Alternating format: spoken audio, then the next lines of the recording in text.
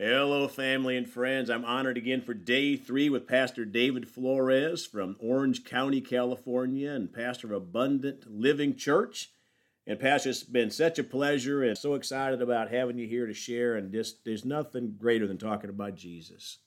You know, all this stuff in the world is going to pass away and all these things that we have, but we're going to spend eternity in one of two places. Right. And I'm thankful that I punched my ticket for heaven at 32 years of age. And by the way, I'm staying. I tell the Lord, I'm staying. Lord, I'm going to live you for today again. And by the way, tomorrow I'm going to live for you again. I'm not leaving the Lord. But the Lord inspired me to read a verse here earlier again. I'm going to go ahead and read Philippians chapter 3. I'm going to read it out of the Living Bible. All right. Verse 12b of Philippians chapter 3. I keep working toward that day when I will finally be all that Christ saved me for and wants me to be. You know, and sometimes we want to settle and, okay, I'm a Christian, but no, we should be growing. There's a higher place for us, right? We don't just arrive, but we're continuing on with Christ. And how are we going to draw people to Jesus if we're not on fire for Jesus? Right. And one of my favorite verses, Pastor, is Revelation 3:16, to be not lukewarm, or God will spew us out of his mouth. Amen. And that doesn't sound to me like people going to heaven, and there's no lukewarm spot there, So we need to be on fire and continuing to grow in the things of God. So I'm going to kick it over to you, Pastor. Praise God. Thank you again for the opportunity, and it's awesome what you're doing here. And I know God's going to just explode and increase this ministry, and the reach of it is going to just expand like never before. I'm so excited to be with you. Thank you for the word that you've given right there in Philippians, because, like you said, I grew up in church, but I could be right now 65 years old and be still in the same position, spiritually, mentally, and who knows what emotionally, because if I didn't choose to grow, if I didn't choose to be intentional. See, one of the things God's really impressed in my heart recently is the intentionality of our life. Nothing happens by accident. People always say that, nothing happens by accident. Well, it's not coincidence. It's God, okay? Yep, come on. But the devil is intentional to steal, kill, and destroy. Yes, he is. And what I heard one preacher say, the devil's got one job. That's to steal, kill, and destroy. Yep, okay? So we've got to understand that if he's intentional to try to take us away from church, like you said earlier on the other podcast, and try to discourage us from fulfilling the plan and the will of God for our life, or try to disconnect us from our faith in God, because that's what he wants to do. He started in the Garden of Eden, Genesis chapter 3. I've been in that for almost 10 years now, just getting more and more out of it, because in Genesis chapter 3, God has told Adam and Eve, don't eat. Well, let's read how he says it. You can eat of any tree of the garden, every one. You can go to McDonald's, Burger King. You can go to this Burger Shack. You can go there, but just don't eat from that one burger stand. Yeah. Okay, I'm just putting it in that vernacular. Yeah. You can go all of these, but you can't eat that one tree. Come on. So what does the enemy do? And the enemy speaks to the woman and says, what did God say? What did God say? Well, she repeats what God says. And what's the next thing the serpent says? God did not say that. Yep. He bold-facedly goes and lies and say, God did not say that. Yep. And he tells her his interpretation of what God is trying to do, which is a bold-faced lie. Yep. And of course, as she's engaging in this, and my wife Doris and I, we minister a lot on these lines, and one of the things she likes to say is, people entertain the thoughts of the devil for too long. And the longer you entertain the thoughts of the devil, the sooner you're going to start believing it and do what he's trying to get you to do. And so the fruit looked great. She took of it and gave it to Adam. We find there that choice set them off in the wrong direction, all right? And not realizing that the enemy's out there to keep them from believing and trusting in God. Yep. Did God say? And I've said this recently and for a while now.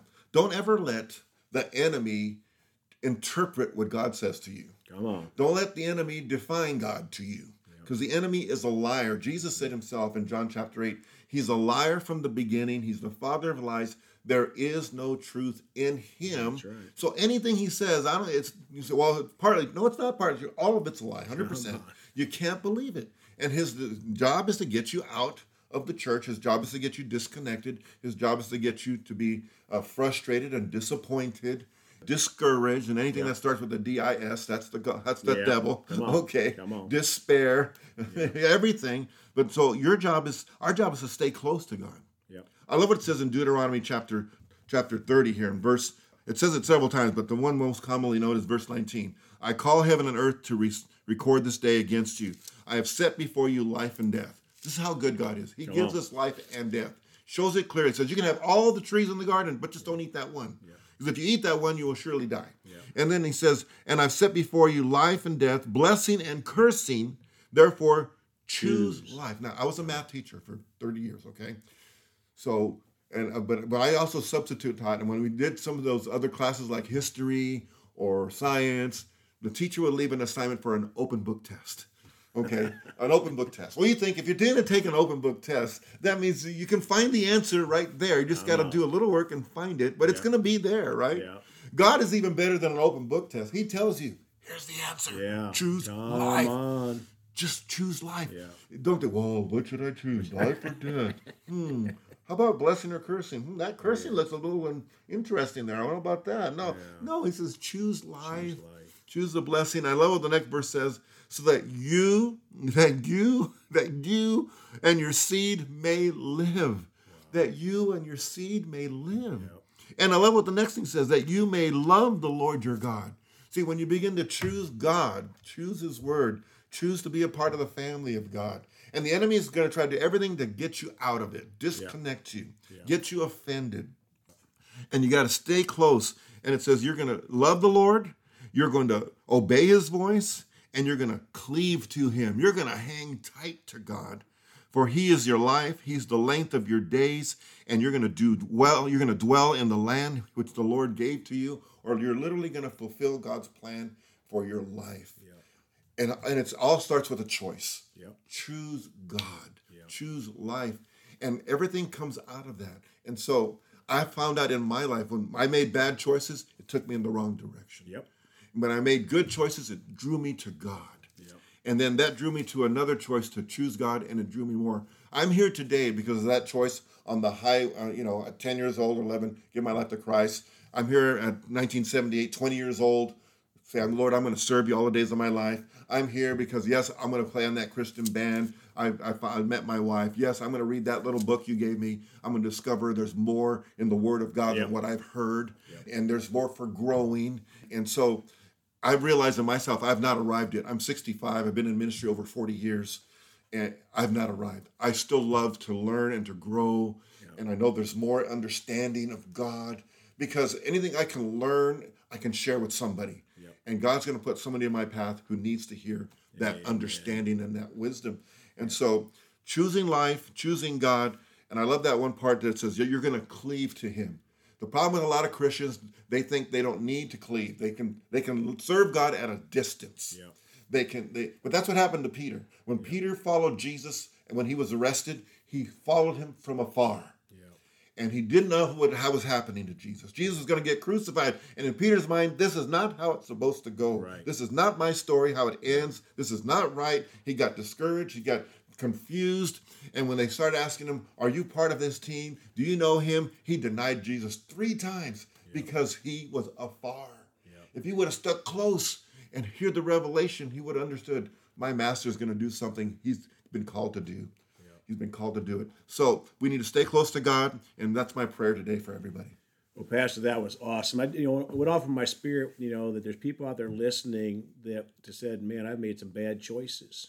But don't let the devil beat you up. Just choose life today. Mm-hmm. And God will wrap his arms around you and help you. Don't be discouraged, because we've all messed up, right? Sure, we all have messed up. But just give your life back to him and just get back on the path, and he'll help you right along. He'll help you right along. Amen. Praise God. Father, we just thank you for everyone that's watching and listening, or we thank you for the word. May they receive it. May they be encouraged to just get back in the race with you, Lord. Yes. You're for them, not against them. And the word says in Romans chapter 8, if you're for us, who can be against us? Right. And so we thank you, Lord, for it in Jesus' name. Amen. Amen. Well, Pastor, can't wait for tomorrow for the next. This is just escalating, kind of like a roller coaster down the incline here. But, well, praise God. You can contact Pastor Flores on his Facebook page or on their website. The Facebook is Abundant Living Church, And you can contact our ministry at celebratejesusministry@gmail.com. Folks, we love you all. Please go talk to someone about Jesus today. And remember, Jesus thought about you on the cross at Calvary, and he's coming back soon.